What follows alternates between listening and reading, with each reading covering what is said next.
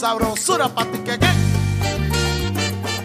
Hello, everyone. This is Pam, the Café con Pam, the bilingual podcast that features Latinas, Latinos, Latine, Latinx, and people of the global majority who break barriers, change lives, and make this world a better place. Welcome to episode 219 of Café con Pam. Today, we have a conversation with Sandra Velasquez. Sandra is the founder of Nopalera, a Mexican botanical bath and body line. Sandra's main ingredient, the nopal, is more than an ingredient. It's an ancient symbol of Mexican culture, strong, resilient, beautiful, and has always been there, just like us.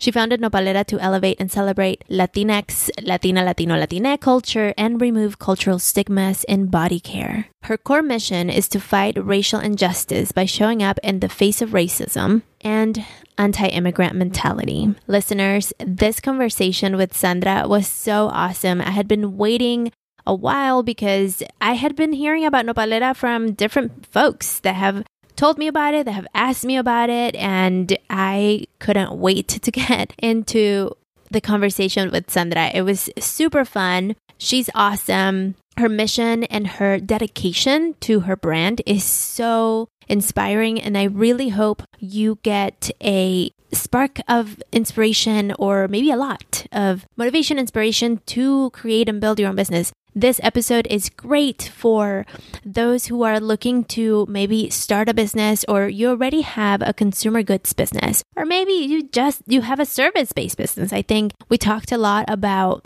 business aspects and how she truly built Nopalera and how she got into what she does and the experience that she came in with and her why. And so I really hope that you enjoy this episode as much as I enjoyed my conversation with Sandra. Now let's listen to the sponsor of this episode. Hi there. My name is Antoinette Genevieve Williams, and I am the founder of Apotheosis Art. Our mission is to elevate emerging and semi-established artists and creatives by providing an engaging online art experience and platform. We truly believe in the power of art, and it is our goal to share that belief and passion with others. You can find us on Instagram at Apotheosis Art or visit our website, www.apotheosisart.com.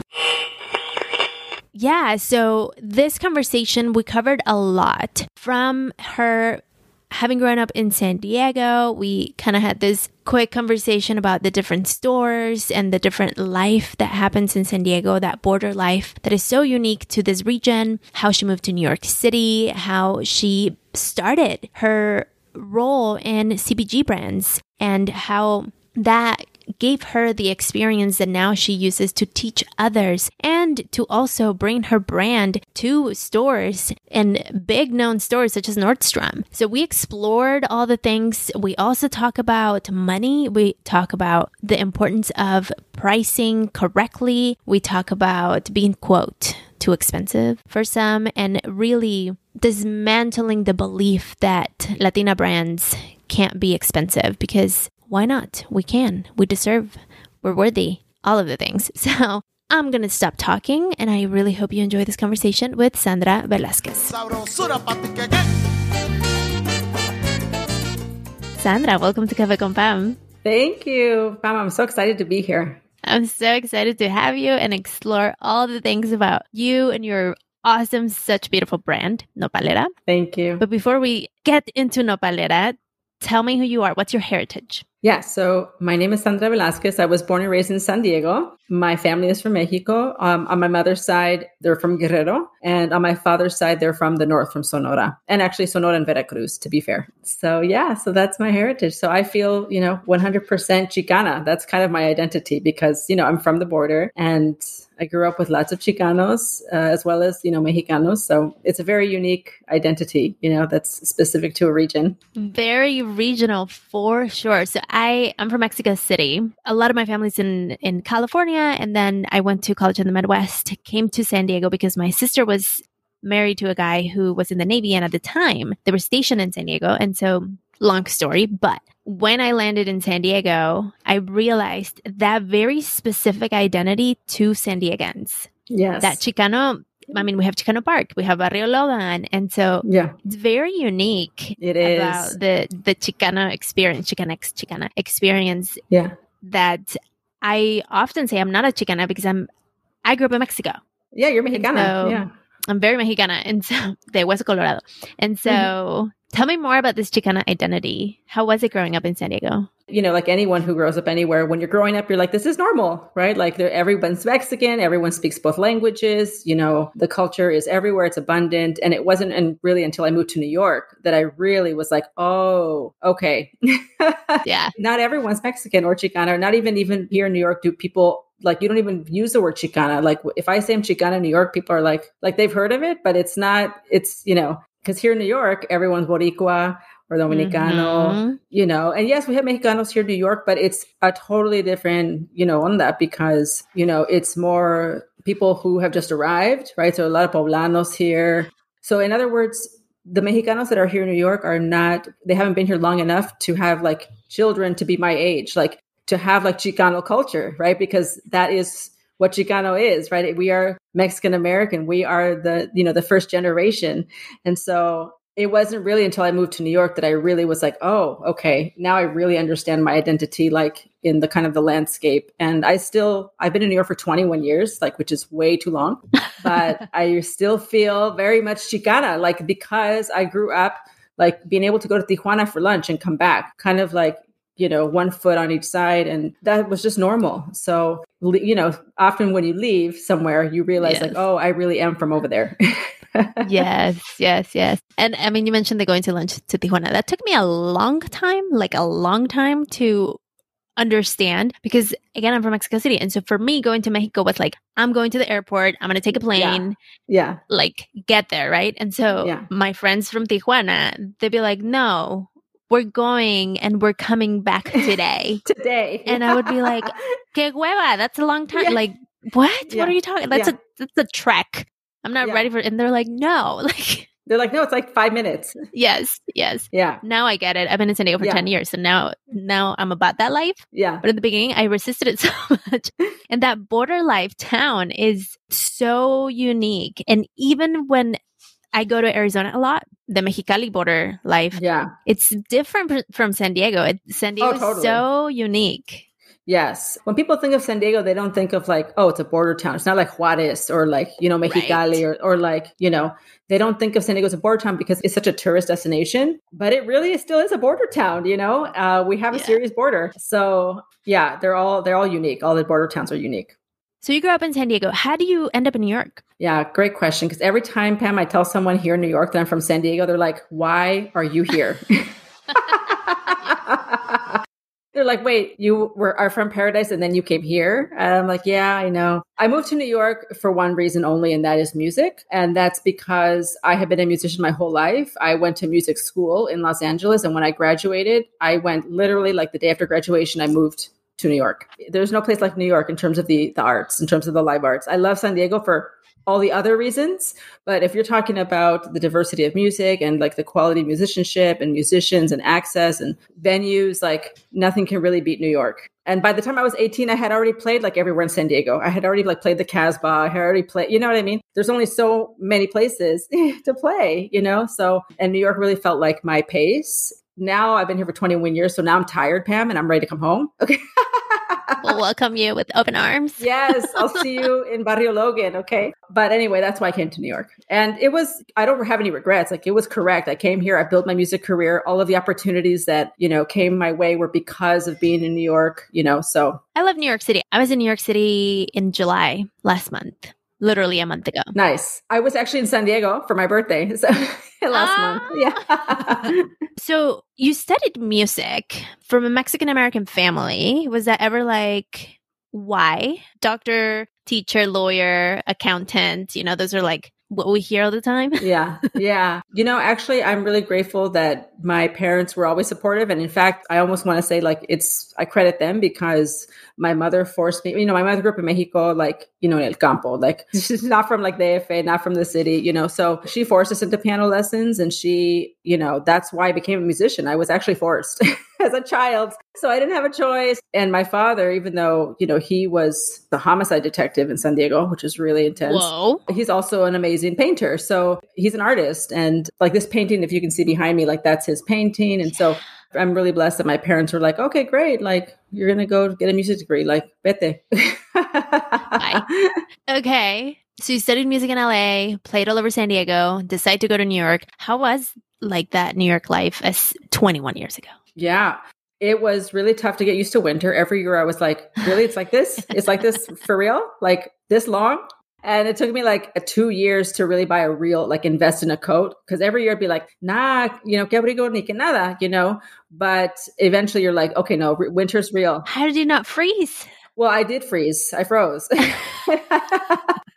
When you melted, you bought a coat. I just kept layering because, in San Diego, like people wear coats like for fashion, and you're in San Diego. So people are like, yeah, Ugg boots. You're like, you don't need no Ugg boots in San Diego. Okay. I don't, but people wear Ugg boots with shorts. Yeah, I know. It's hilarious. It's hilarious. Now that you're in New York, you're like ridiculous. Yeah, exactly. And in New York, nobody wears Ugg boots because it's a dirty city. Like you can't wear those kind of shoes out. They're not functional. They're not functional for walking in the subway. So anyway, yeah, so it was tough, for weather-wise and also culturally. Like it was a big cultural awakening. Like we were just talking about, like I was like, why can't I get some legit tortillas up in here? Where are the taquerias? Like, in San Diego, it's like, which taqueria do you want to go to? Do you want to drive 2 blocks or do you want to drive 3 blocks? And by the way, drive, right? Yeah. And here I was like, and it's taken this long, literally like 20 years to be like, okay, now I know where like there's some good spots, but it's still not like as accessible. And I still smuggle tortillas from San Diego. I go to Pancho Villa Market. Okay. And I bring a suitcase home with me to New York every time I go. A suitcase. Yeah. And TSA is like, lady, what are you doing? I was like, have you been to New York? The tortillas there are garbage. And when you fold them, they break. That's totally unacceptable. Aww. So I'm bringing the real deal from Pancho Villa Supermarket. Okay. I love that.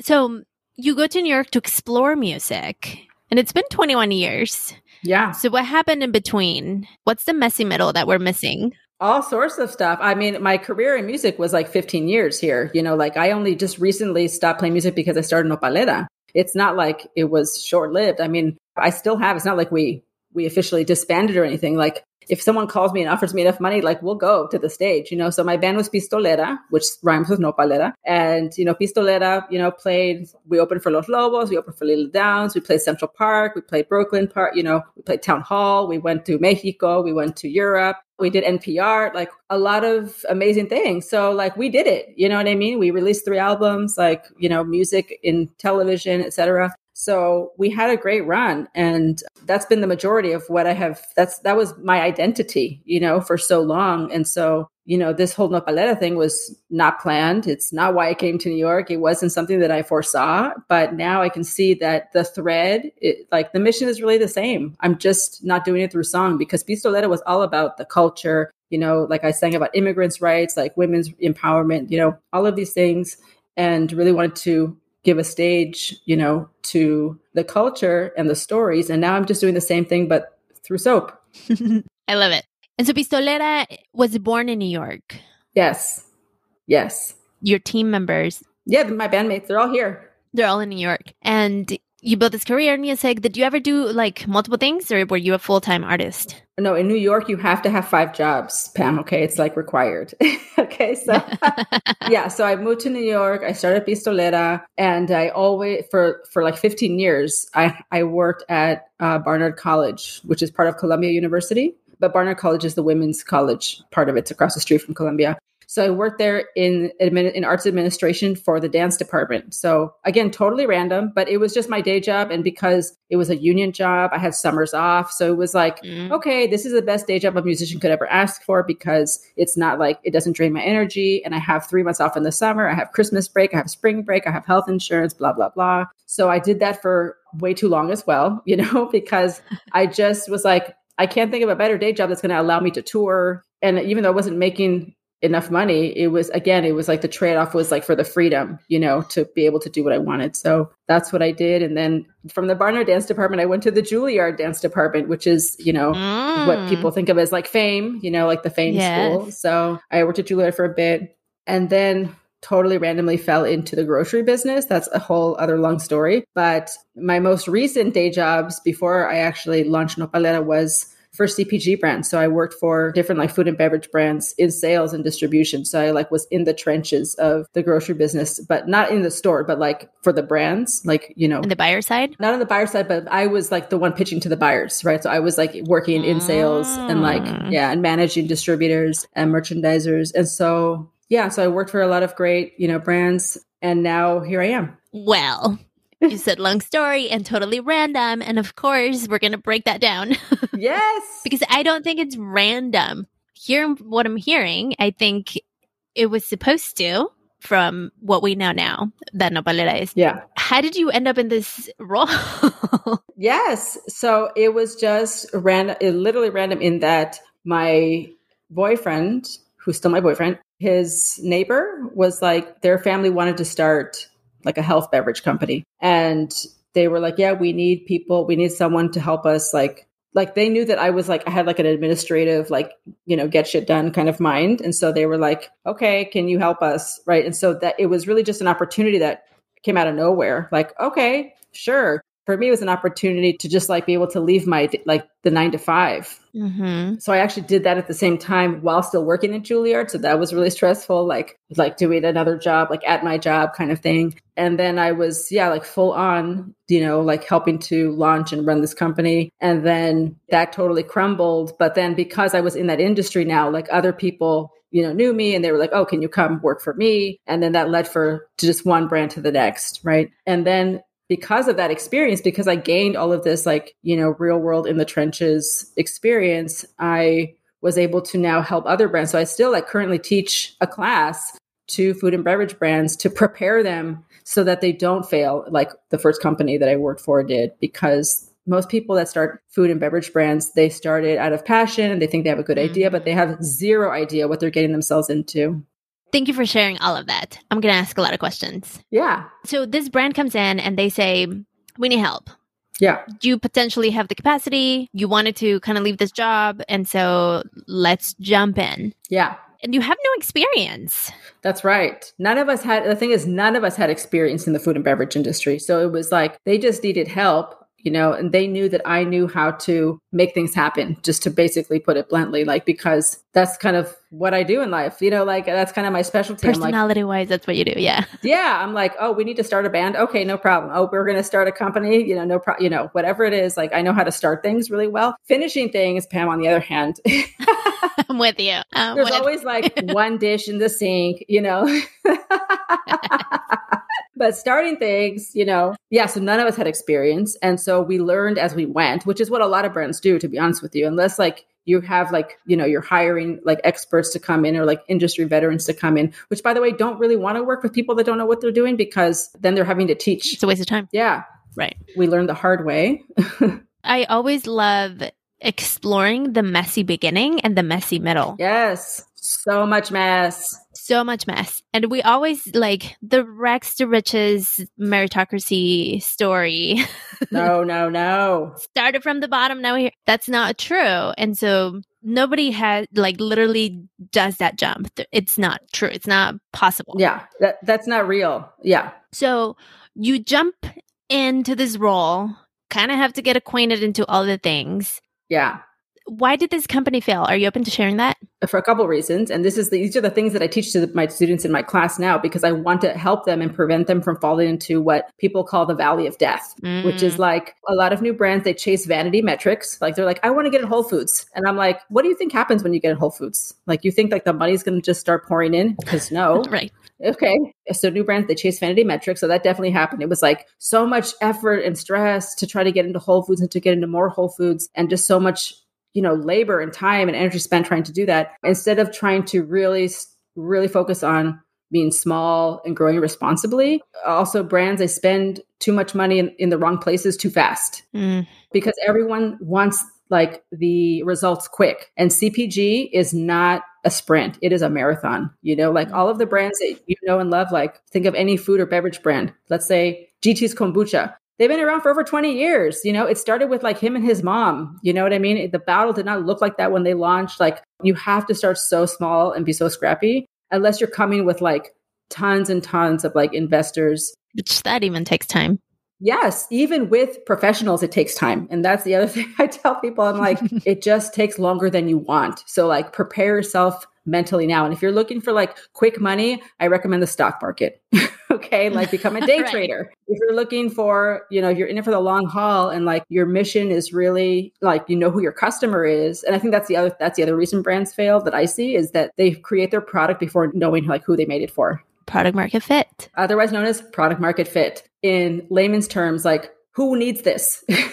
Yes. Do people even need it? Do people even need it? Like, why do people need it? Tell me why, and that's really hard for a lot of brands to, that should be an easy question to answer. And that's also why, like, Nopalera, like, kind of took off so quickly because again, like I gained all this insight from seeing these brands fail and seeing how brands work that I did not set my prices. I did not launch, until I like studied the landscape, until I knew like what was out there, what was missing, who I was going to make this for, who was going to talk to. And then I made it. And then I priced it based off of where I wanted it to be, So much to unpack. So much to unpack in there. Yeah. Okay. I'm a business coach, and so I'm an intuitive business coach. So I work a lot with energetics and really a lot of deep stuff and not really like bro marketing tactics. No, They're yeah. so old school. Yeah. And so all of the things that you mentioned, I'm like, yes. Can we like peel it a little bit? Totally. But let's take a coffee break and then we'll come back to that. Okay. Okay, Sandra, do you drink coffee? I actually do not. I'm like one of those weird Mexicanas that doesn't drink coffee. I'm drinking water. I started drinking matcha. Oh, matcha's great. Yeah. I started drinking. I do need caffeine, so I need something, but I just don't. Coffee is not. I just don't like the taste, honestly. I'd much rather drink a gin and tonic. I mean, hey, no judgment here. Do you have a morning ritual where you drink something in the morning, or are you? I started drinking a matcha latte in the morning. That I make at home. Just like I have the powder and the mix, and that has been helping me because I like the way it tastes. I can add oat milk to it so it's not too hot. And then, it helps with the caffeine, but I don't feel like jittery. I'm not like sweating, so so far it's working for me. So I'm like, okay, maybe I finally found my morning drink. Yeah, matcha's really good actually because it has the antioxidants from the green tea and it allows the caffeine to kick in. So yes, I'm with you on the matcha for sure. Well, on my end, we are drinking coffee and I'm drinking Four Sigmatic again. So I drink mushroom coffee. I bought some of those recently on a trip and I just haven't tried them yet. Is it great? Do you love it? I love it. Did you buy the packets? The individual packs? That's what I bought. Yeah, but I don't know where they went. Instant? Somehow they got lost. Yeah, the instant. Okay, so I learned about Four Sigmatic because I got some samples for the instant. And then I was like, whoa, what is this? Because my sensitivity to a lot of things, when it comes to coffee, I was more sensitive to certain coffees than others. And I started noticing it. And so then I was like, what the heck? And then when I uncovered Four Sigmatic, I realized that it didn't give me that like extra jitteriness if I drank it. And so I looked into it. I read a lot about mushrooms and the properties that it has. And I got like pretty excited. I have a code, Stay Shining. If you want to try it. Yeah. An affiliate code. And it doesn't make me jittery. Okay. So it's like my regular morning coffee that I drink, and I drink it black. And it's like, when you say I don't like the taste of coffee, I do the like plainest. Okay, cool. And so otherwise I go visit local coffee shops and that's when I drink other coffees. But typically for my daily is the mushroom coffee. Okay, that's good to know. I want to try it out. Yeah. And they have matcha. They have a matcha mix. Oh, okay, cool. Yeah. That has the mushrooms. Mushrooms and matcha. Yes. Okay. Yes. Mushrooms and matcha. Let's get back to the show.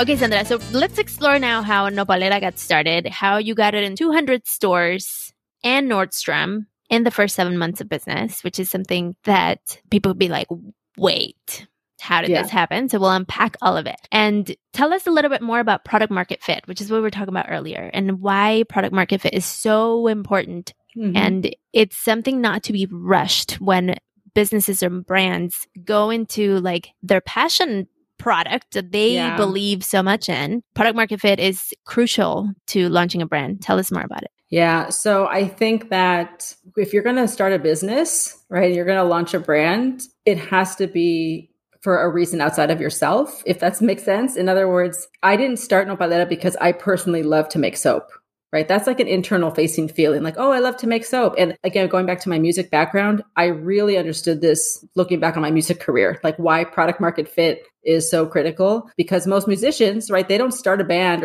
or write a song because of who's going to hear it. Most musicians don't, right? Like, yes, all the famous songwriters do, right? But most musicians, like most like bleeding heart musicians and artists, they start from a passion and they want to express themselves. And that's an internal facing feeling. That's like, I love this. And then they find themselves in this position of like, how do I get other people to like this thing that I like? And then you see all these brands struggling, like, I don't have any sales, like, no one's following me. And I'm like, what are you providing for people? Right? With Nopalera, it was really like, okay, I just can see as a consumer when I go to the stores, right, that why am I not seeing any like Latina brands on these like really nice, premium retailer shelves? And I see a lot of like African owned brands, right? Like I'm seeing like Shea Moisture, I'm seeing Nubian Heritage. I'm seeing like all of these like beautiful brands that are clearly like expressing their culture on their packaging. But I didn't see that for Latinas. And I'm like, well, why not? We are actually the largest minority in this country, if you want to still call us a minority, right? And to me, that was the opportunity. I'm like, wow, this is actually missing. So, in the business world, you would call this the white space, right? Like this is the white space opportunity. For me, I call it the brown space because I'm like, this is what's missing. Where this is the brown space. Not only like, do we not have enough, or I don't see any like high-end Latina brands, not just Latina owned, but like in the branding, like show it to me, like scream your culture to me, like from the shelf, that's what I saw that was missing. I was like, I need to do this. And the moment that I had the idea, I was in San Diego at my parents' house and, eating my nopales con huevos at the kitchen table. And I had been experimenting with soap making. And I just was like, I started to like use soap recipes that would normally call for aloe vera. And I was like, well, what happens if I just put nopal? Because first of all, I don't have any aloe vera. And there's nopales literally in my parents' front yard because it's San Diego. And so I would go to the front yard with like my guante, like el cuchillo, and I would cut off a penca, and then I would put it into the soap. And that's how it kind of the first experimentation started. But then once the idea came to me, I was like, I need to do this because if I don't do it, someone else is going to do it like badly. Or it's going to be from like a culturally appropriated place. It's going to be like Johnson & Johnson or Unilever are going to try to create this like Latina brand that's actually not, made by a Latina. And so I was like, I know that I can do this. Like I have the business, like mindset, and I have like the sales experience. I understand branding, I can make this happen. And so once I had the idea, it just felt like a calling. Like I couldn't let it go. There was no like, oh, should I do this? Should I not do this? Let me ask the audience. I was like, I'm doing this, FYI. Just so you know. Just so you know. And my family was like, okay, that's nice. Like you're going to start a soap company. Okay. I didn't even really tell many people, honestly. Like I was just quietly working in my house. The first person I called was my friend Abby, who did the branding. Like before I did anything, I was like, I have this idea for a brand. It's going to be a Latino-owned brand. I'm not even sure what products I'm going to make yet, but I just know that you're going to do the design. So let me know if I can get on your calendar and we can like, I'm going to make you a deck and I'm going to tell you like who it's for and what did I want it to look like. And that was the first person that I called, my designer. And the second person that I called was my friend Julie, who is like a wordsmith. She's like a copywriting genius. And so she was the second person that I called and I was told her the idea. And she was like, yeah, I don't think I know any brands that are using nopales in skincare. At least not like overtly, So those were the two people I called, the branding person and the copywriter. And those are the only two people that really knew for a while. And then we just quietly worked on the branding, for like a year. It took a long time to really refine the branding. Like a year. Like 9 months. Yeah. Like of like the ideas, like the sessions, right? This is not just like, oh, I had someone make a logo on Fiverr, right? This is like, I'm building a brand. Like that was the intention from the beginning. The intention from the beginning was not like, I like to make soap. Let me just like make it and put it out there and sell it on Etsy. Etsy store. No, I was like, I'm building a brand, and the goal is to get it onto the shelves of like Nordstrom. Like that is we designed it with that in mind, right? Like in other words, like all the work that we did in the beginning was very intentional. So I love this. But I love it because it makes it so intentional and so expansive in a way that I don't think we are invited to think that big. yes. And so I'm hearing this and I'm like, oh my gosh, so excited because we culturally, we sell in the swap meet. We go into like farmers markets. And so that's right. In San Diego, I just went to the swap meet and I'm like, this is awesome. Yeah.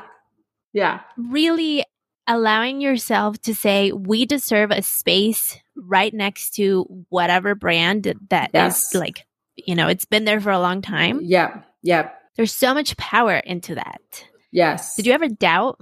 I did not, because that was actually the whole purpose of it. I was like, the whole purpose of this brand is like precisely to say that we deserve to be here, and that just because it's Mexican does not mean that we deserve to be in the bargain bin, or that it needs to be crafty or at the street fair. And nothing against Etsy or craft fairs, by the way. I love those places, right? Like, it's just that there's already plenty there, right? So this was like what I'm seeing, the brown space opportunity where that's happening is like over here, where like I see all of these like French, named brands. I see Italian named brands. And, again, this is like going back to my mission of like, even with Pistoletta, I'm like, we're here to fight Eurocentrism, this belief that like, because it has a French name, or because it has an Italian name, or because it comes from Western Europe, AKA made by white people, that therefore it's fancy, it's worthy of a higher price tag, and no one complains if they're buying like a croissant for like $4. But if you like ask people to pay $3 for a taco, they're like, why is it so expensive? And I'm like, who made you think that? Right? And so it's, if I had named this brand like Le Cactus, right, then people would be like, oh yeah, $14, no problem, right? Mm-hmm. But I was like, no, it's going to be in Spanish. I'm going to put Spanish in the copy, like on the box. Not only is the brand going to be in Spanish, but there's going to be Spanish in the copy on the box.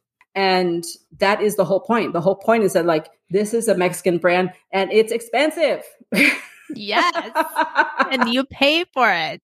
Yes. And you're going to pay for it, not because, I'm going to convince you, but because I'm going to make it so beautiful that it's going to be irresistible.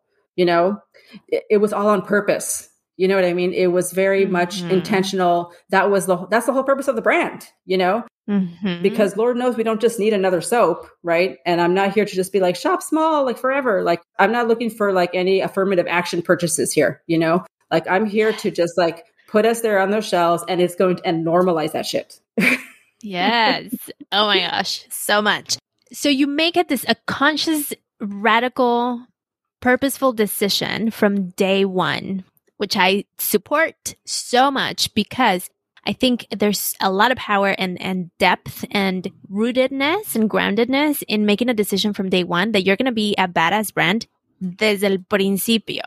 Yeah, that's right. And that creates the foundation of whatever it is that you're creating. That's right. So you go into this process of building the brand with a copywriter, with a designer. You are making the soaps.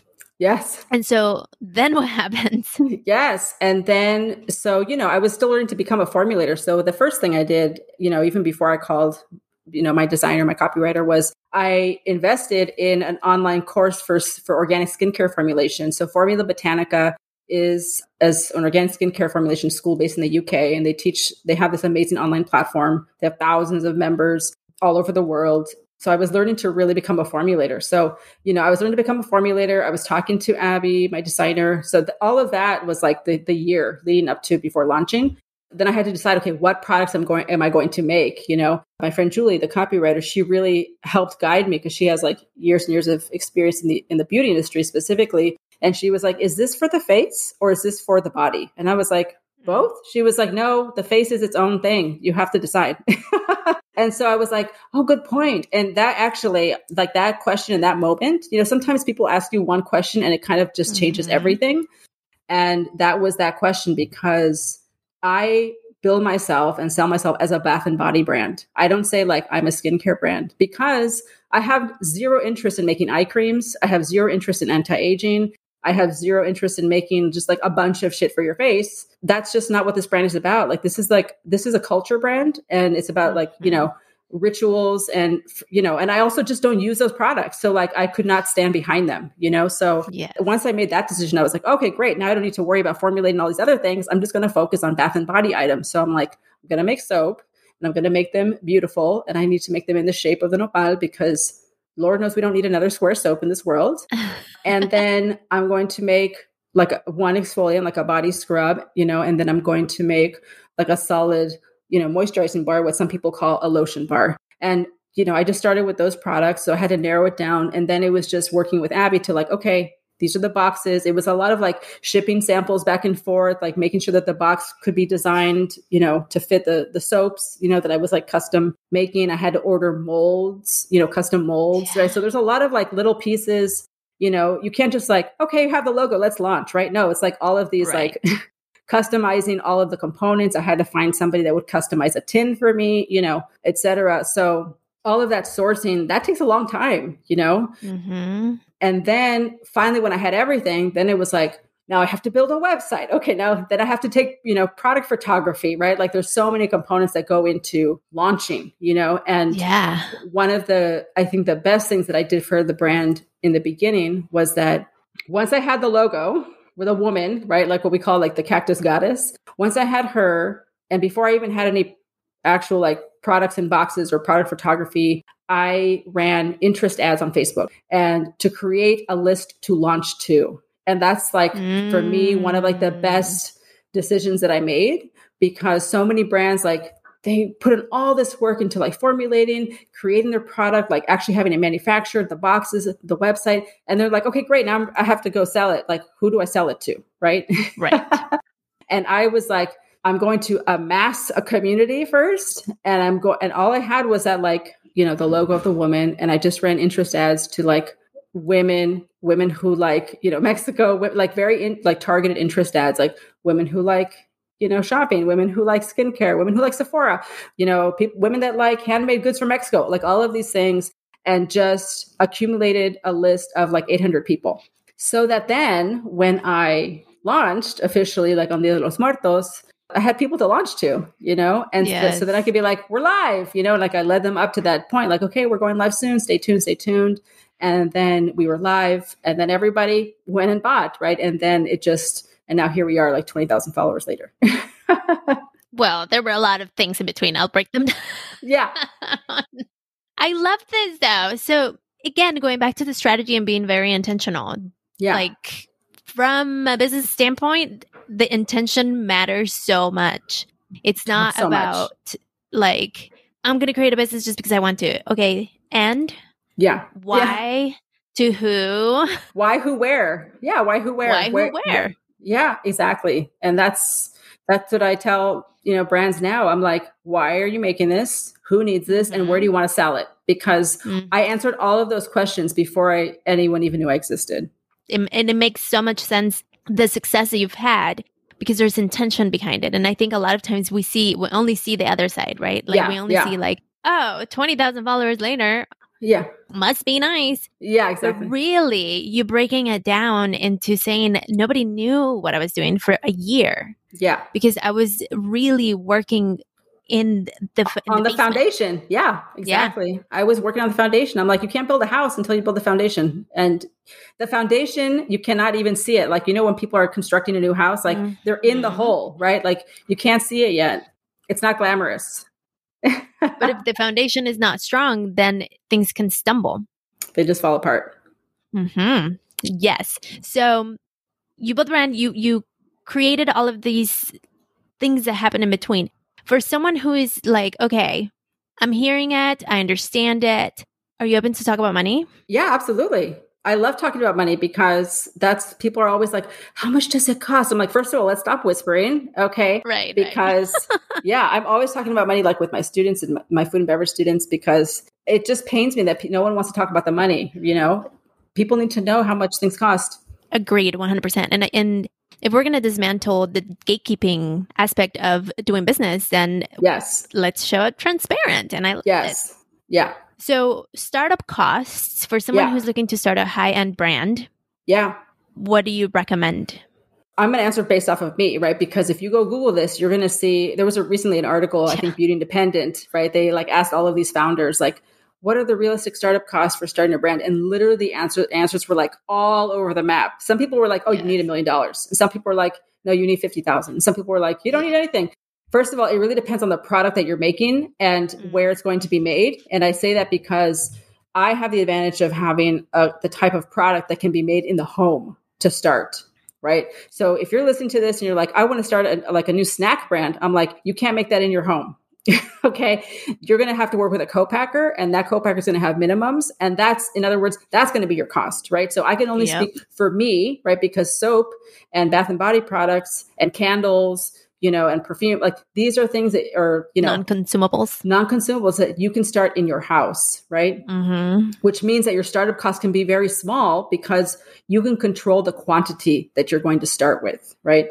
So like, let's just talk about all the components. Again, like, are you going to have to make something custom to have your product made? Like for me, I had to invest in having custom molds made, right? Like my soaps are like that because I pour them into custom molds that I had to have made. Okay. So that's like, I only ordered like 100 molds in the beginning. I want to say was like $5,000 or something. I can't even, it was something small because I had very little made, and then the ingredients you can, again, buy in smaller quantities when you're just starting out. So the ingredients are not actually the most expensive component. It's really all the other stuff. So it's like, you can't just say, I want to order 100 tins. No, my first order of tins had to be 5,000. Like, so, there's also like another over $5,000, right? And then the jars for the exfoliant, like you can't just order 100 jars that are custom printed, right? So that was like 2,500 jars, right? So that was also like a couple $1,000s, right? And then, every component has like its certain MOQs. And so, I'm just going through this like individually so that people understand that it's like, it depends on your product and all of the components that go with it. Right. So for me, like, think about all the custom things I had to have made. I have jars that are custom screen printed. I have a custom soap mold, and then of course the packaging, right? You can't just order 100 boxes, right? So, and when you're ordering small quantities, like for packaging, the cost per unit is much higher because it's still costing the same amount to turn on the lights and pay employees to go to work to print your 1,000 little boxes as it does to make 50,000 boxes. So my first boxes were really expensive, and I only ordered like 1,000 of each because that was like the bare minimum that they would allow me to get away with. And of course, now my last purchase order to my box manufacturer was 50,000 boxes, right? That's where I am now, which obviously reduces, the cost per unit. Again, it depends on like, what are all the components, right? But everyone needs to comb through line by line and ask every single supplier, what are the MOQs? And then decide, like, do you know that this is going to work, right? Or do you want to test the waters? In which case, just pay the higher price for less quantity while you like start, right? And so, by the way, when I did this, I had no savings, right? So like I did everything like paycheck by paycheck, which is why it took so long, because it was like, okay, this month I'm going to buy the jars. Next month I'm going to buy the boxes, et cetera. And I put things on my Amex. I asked my designer for a payment plan. Like I did not come with like this, like, oh, I'm going to start a company and let me just roll in this like savings account that I have like waiting around for this business to be started. No, I still have thousands of dollars in student loans to this day. Yeah. And I'm just saying that again to be transparent so that people know, like, you don't need to wait until you're free from debt or till like some magical day comes. Like you can still start, Yes. So I think all in all, like the full startup cost with like branding and the packaging and all of the stuff and the website, it was like $25,000. Totally makes sense. Yeah. And that I made that back within the first 3 months. Nice. And again, it goes back to intention, because I've seen it with my clients where there's a lot of fear that they're still like, ooh, but if people are going to buy. So bringing it back to product market fit. Yeah. Yeah. You're not going to doubt if people are going to buy it if you've done already your homework. The work. That's right. And so when you're for sure. That's right. I did not have any doubt that it was going to work. I just didn't know how fast it would work. So that was my only, and I wouldn't even call that a doubt. It was just like, well, now I need to see like, how fast is it going to move? Like when I ordered my first round of tins, I was like, oh my God, 5,000 tins. This is going to take me like 5 years to sell through this. And they were gone in like 3 months. Right. And so, I had no doubt that it was going to work. But again, it's back to your point of like, because I did like a year's worth of like market comparisons and what's on the market and what's the opportunity and who am I talking to and who am I making this for? And let me design it for them, right? Like I didn't make this for me, like, again, I didn't make this because I love to make soap and now I'm trying to get other people to like the thing that I like.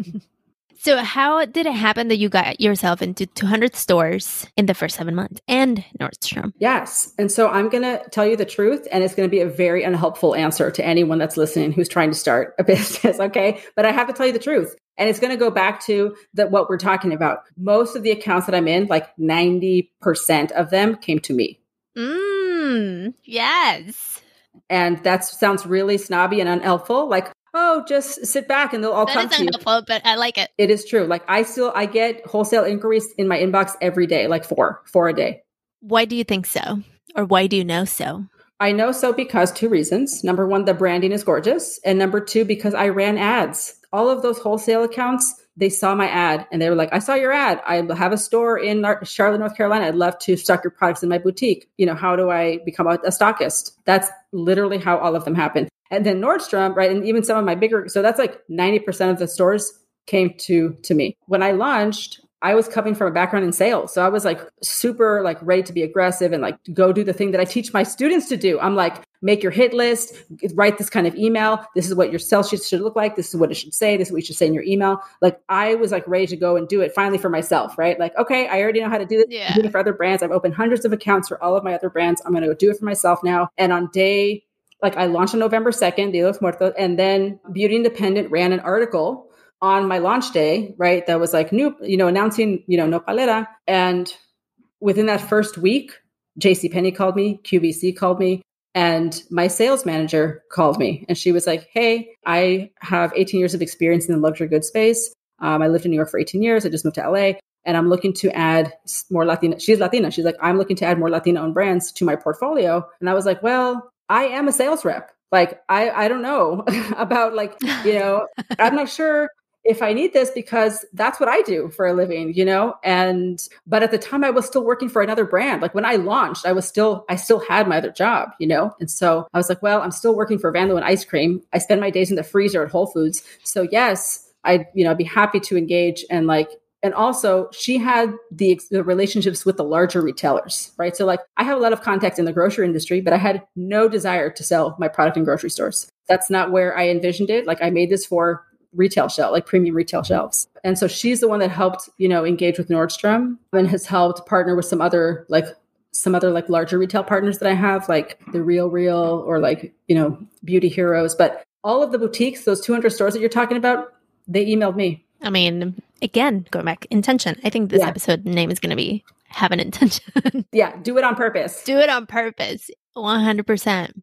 So one of the things that I also hear people struggle with a lot is pricing.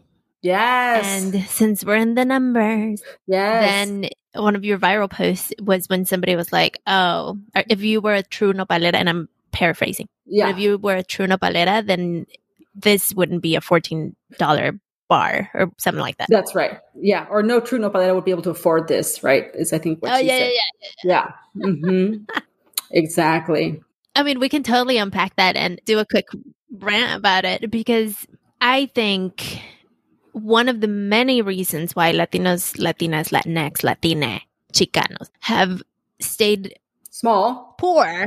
It's because we don't support each other and because we have this idea of what brownness is supposed to look like. Yeah. Where your brand is a luxury brand and why not support it?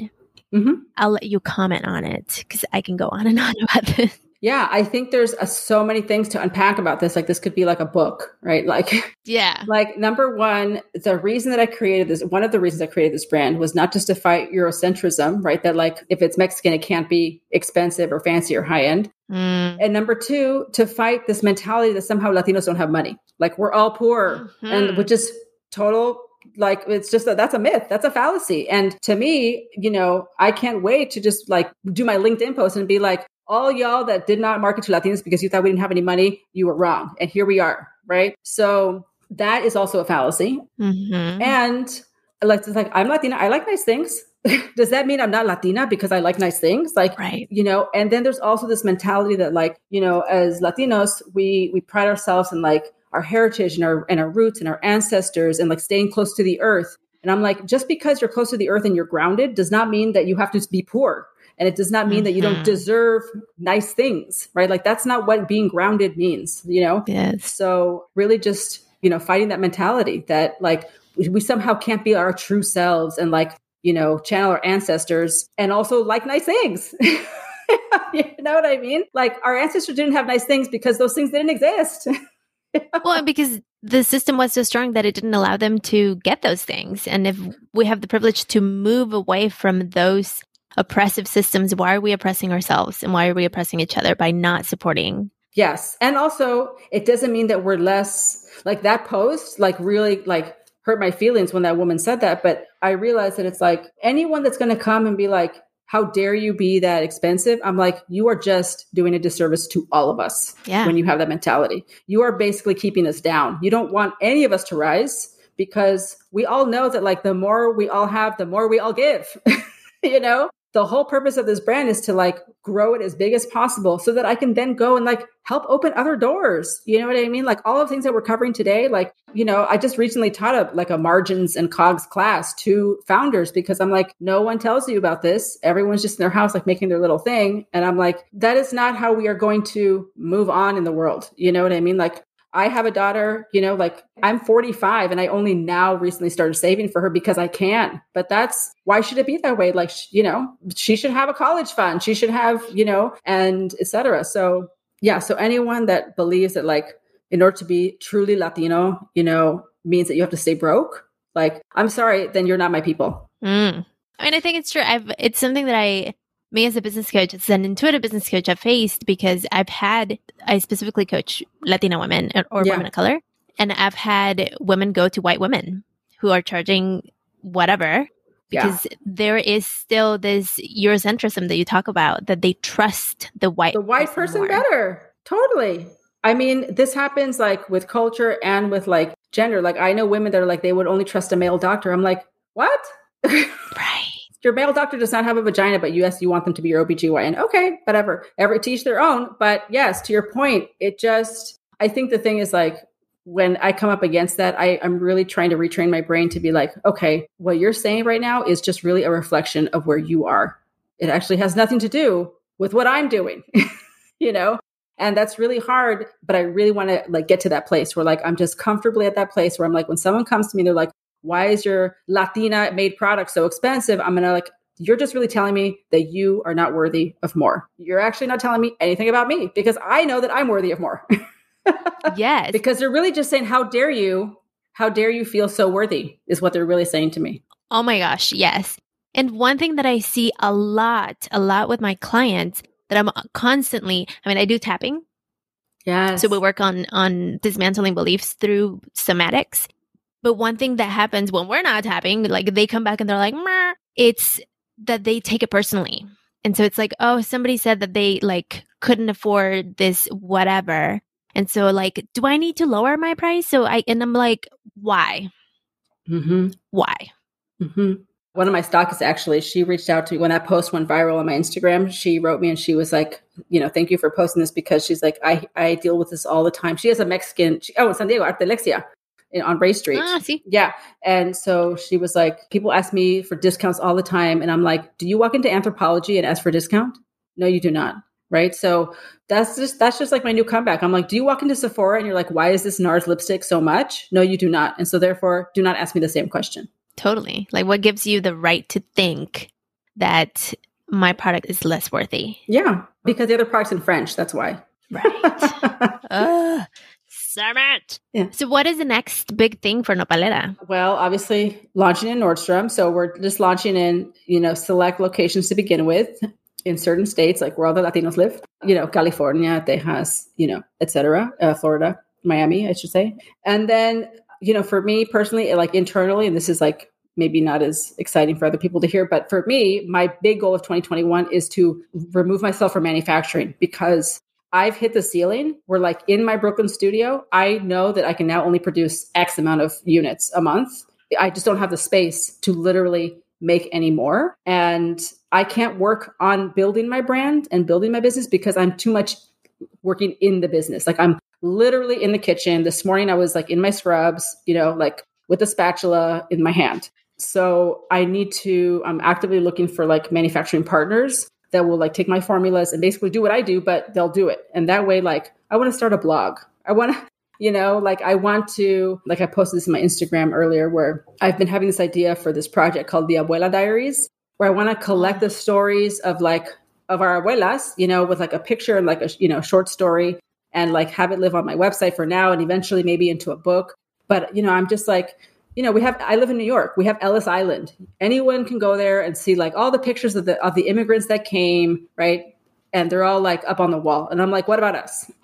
Our ancestors, nobody seems to be happy that they came, right? But yet everybody sure loves to eat the fruits of their labor every single day, right? So, and I come from, like, my father grew up like, in the fields in California and Central Valley. Like, he used to pick fruit, like that's very much also part of my story. And so I want to start a blog. I want to like work on this project. I got all these responses like, yes, please do it. Like, we have so many stories to tell. And I just want to engage with the community more. And I can't do that because I'm literally stuck in manufacturing. So my big goal for 2021 is like remove manufacturing from my plate so that I can then really engage with the community more and really build it into a cultural platform, which was my idea from the beginning. Like, my idea from the beginning was not just like, oh, I want to sell soap. My idea from the beginning was like, this is going to be a cultural platform, and I just also happen to sell soap, right? Yes. And obviously grow it as big as possible, right? Because I didn't come here to play small. Boom. I love that. Where can we find you? You can find me at nopalera.co. So not .com, but .co. And then on Instagram, nopalera.co. So that's pretty much where I am. I love it. And hopefully at your local boutique and local Nordstrom store if you live in California or Texas. And to support, could people go to their local boutiques and say, hey, you need to bring Nopalera to your store? 100%. Yeah. It's another way to support. Yeah, absolutely. But, if you're in San Diego, like, you can go to Alexia on Ray Street. There's another store in Golden Hills. Native Poppy is their name, I think. Oh, Native Poppy. Yeah. And they don't carry the full, I think they just carry the exfoliant maybe. But anyway, people can always like write me, on Instagram and ask like, hey, are you in my city? And I'll let them know. But it's not online, right? Yeah, exactly. Last question about business that's coming to me that people are probably wondering. When do they know that they're ready to go out and sell to boutiques and stores and etc.? I always recommend starting online first and trying to really, again, like, you need to know who you're selling to. And the ideal way is actually for stores to come to you because they see that you've created something beautiful and unique. I mean, think about a boutique. It's small. They have very select offerings, right? It's totally the opposite of a grocery store where you have like 27,000 types of drinks, right? Like a whole aisle of chips, right? Yeah. So a boutique is like, it's all about selection, right? So they're like, okay, every single thing that's there has to be unique. And so I think that people need to learn to be dispassionate about their brand, like look at it from not your perspective, right? You can't look at it like your baby, right? Because everyone thinks that their baby photo is the prettiest photo ever, right? But you're like, to everyone else, it looks like a baby, right? Right. And I'm saying that as a mom, right? So I think you really want to understand, like, do your homework before you try to pitch to a boutique or any retailer. You need to go and look at what they have, right? Because you need to be able to come with like, what's your offer to them? Your offer cannot be that you think that your candle smells good, because everybody that makes candles thinks that their candle smells good, right? And I tell this to like my food and beverage students. I'm like, your opinion is not a selling tactic. That is not how we sell our products. You don't tell the buyer at Whole Foods that you think your drink tastes great. They're going to be like, oh God, everyone thinks that. So what is the opportunity for them to bring in your product? So I think that, how do you know when you're ready? You know you're ready when you've done your homework. And you can walk into that store and you're like, wow, they don't have anything like my handmade blah, blah, blah, right? And you know that if you offer to them, it's going to be like a true offer to them, because this could really add value to their assortment. You pitch it from that angle. Always. And it's the same for food and beverage. It's like, what is the offer, right? And the offer has nothing to do with your opinion. So if you are like, okay, I'm ready to sell in boutiques, and you're going to write them an email about what you think, then no, you're not ready, because you haven't truly understood like how to position your product in terms of like, what is the offer for the person on the other side of the table. 100%. I used to work with not consumer goods, different kind of product, but to Costco and to and talking to buyers is a war. You're going it's into hard. battle. I know. I did it for a living. Yep. Yeah. Once you flip that switch in your mind of like service mindset and you're like, I need to tell this person what's in it for them, everything changes. 100%. And also I would say like, depending on where you want to sell, right? Because again, like I branded my product and I invested in photography because of where I wanted it to end up, right? So if you're like, my goal is just to sell it at the farmer's market, then that's your market, right? Like, no pun intended, right? Then that's who you're making it for. And what does that crowd like? You know, what are they looking for? And so you need to create your product based off of where you want to go. Like, for example, all of my products have professional barcodes on them. Because if you're going to go into a professional retailer, you need to have barcodes, like GS1 barcodes that you pay for that, you know, are printed on your boxes. And that was, again, like from the beginning, like there was a lot of brands, like they don't put them on because they're like, oh, I have no intention of selling into bigger stores. Okay, then that's a decision, right? Like then you decided that you're going to be a small brand that's not going to sell in stores, so that you can't be mad that you're not in those stores. Correct. Takeaway from this episode, listeners: make a decision from the beginning, have a vision, be patient, and take aligned action. Do it on purpose. Do it on purpose. Yes. I love it. Thank you, Sandra, so much for coming to Cafe Con Pam. I think we could stay talking and like just unpacking so many things, but I know you're busy and have things to do, so I will let you go. This was super fun. Thank you for Nopalera, for creating it, for having that vision, that strong intention, and the patience to build it. Because a lot of times it's when we're building businesses, it's like, can we just get there already? And so it's also a lesson to be patient and surrender into the process, because the reminder is that doing business is political. And if we really want to change the ways, it takes time. That's right. Thank you for all you do. Thank you for having me. It was so fun. Stay shining. All right, listeners, that was a conversation with Sandra Velasquez. I hope you enjoyed it so much. I can't wait to hear your thoughts on what we talked about, how you feel about it. Did it bring up anything of the many things that we discussed?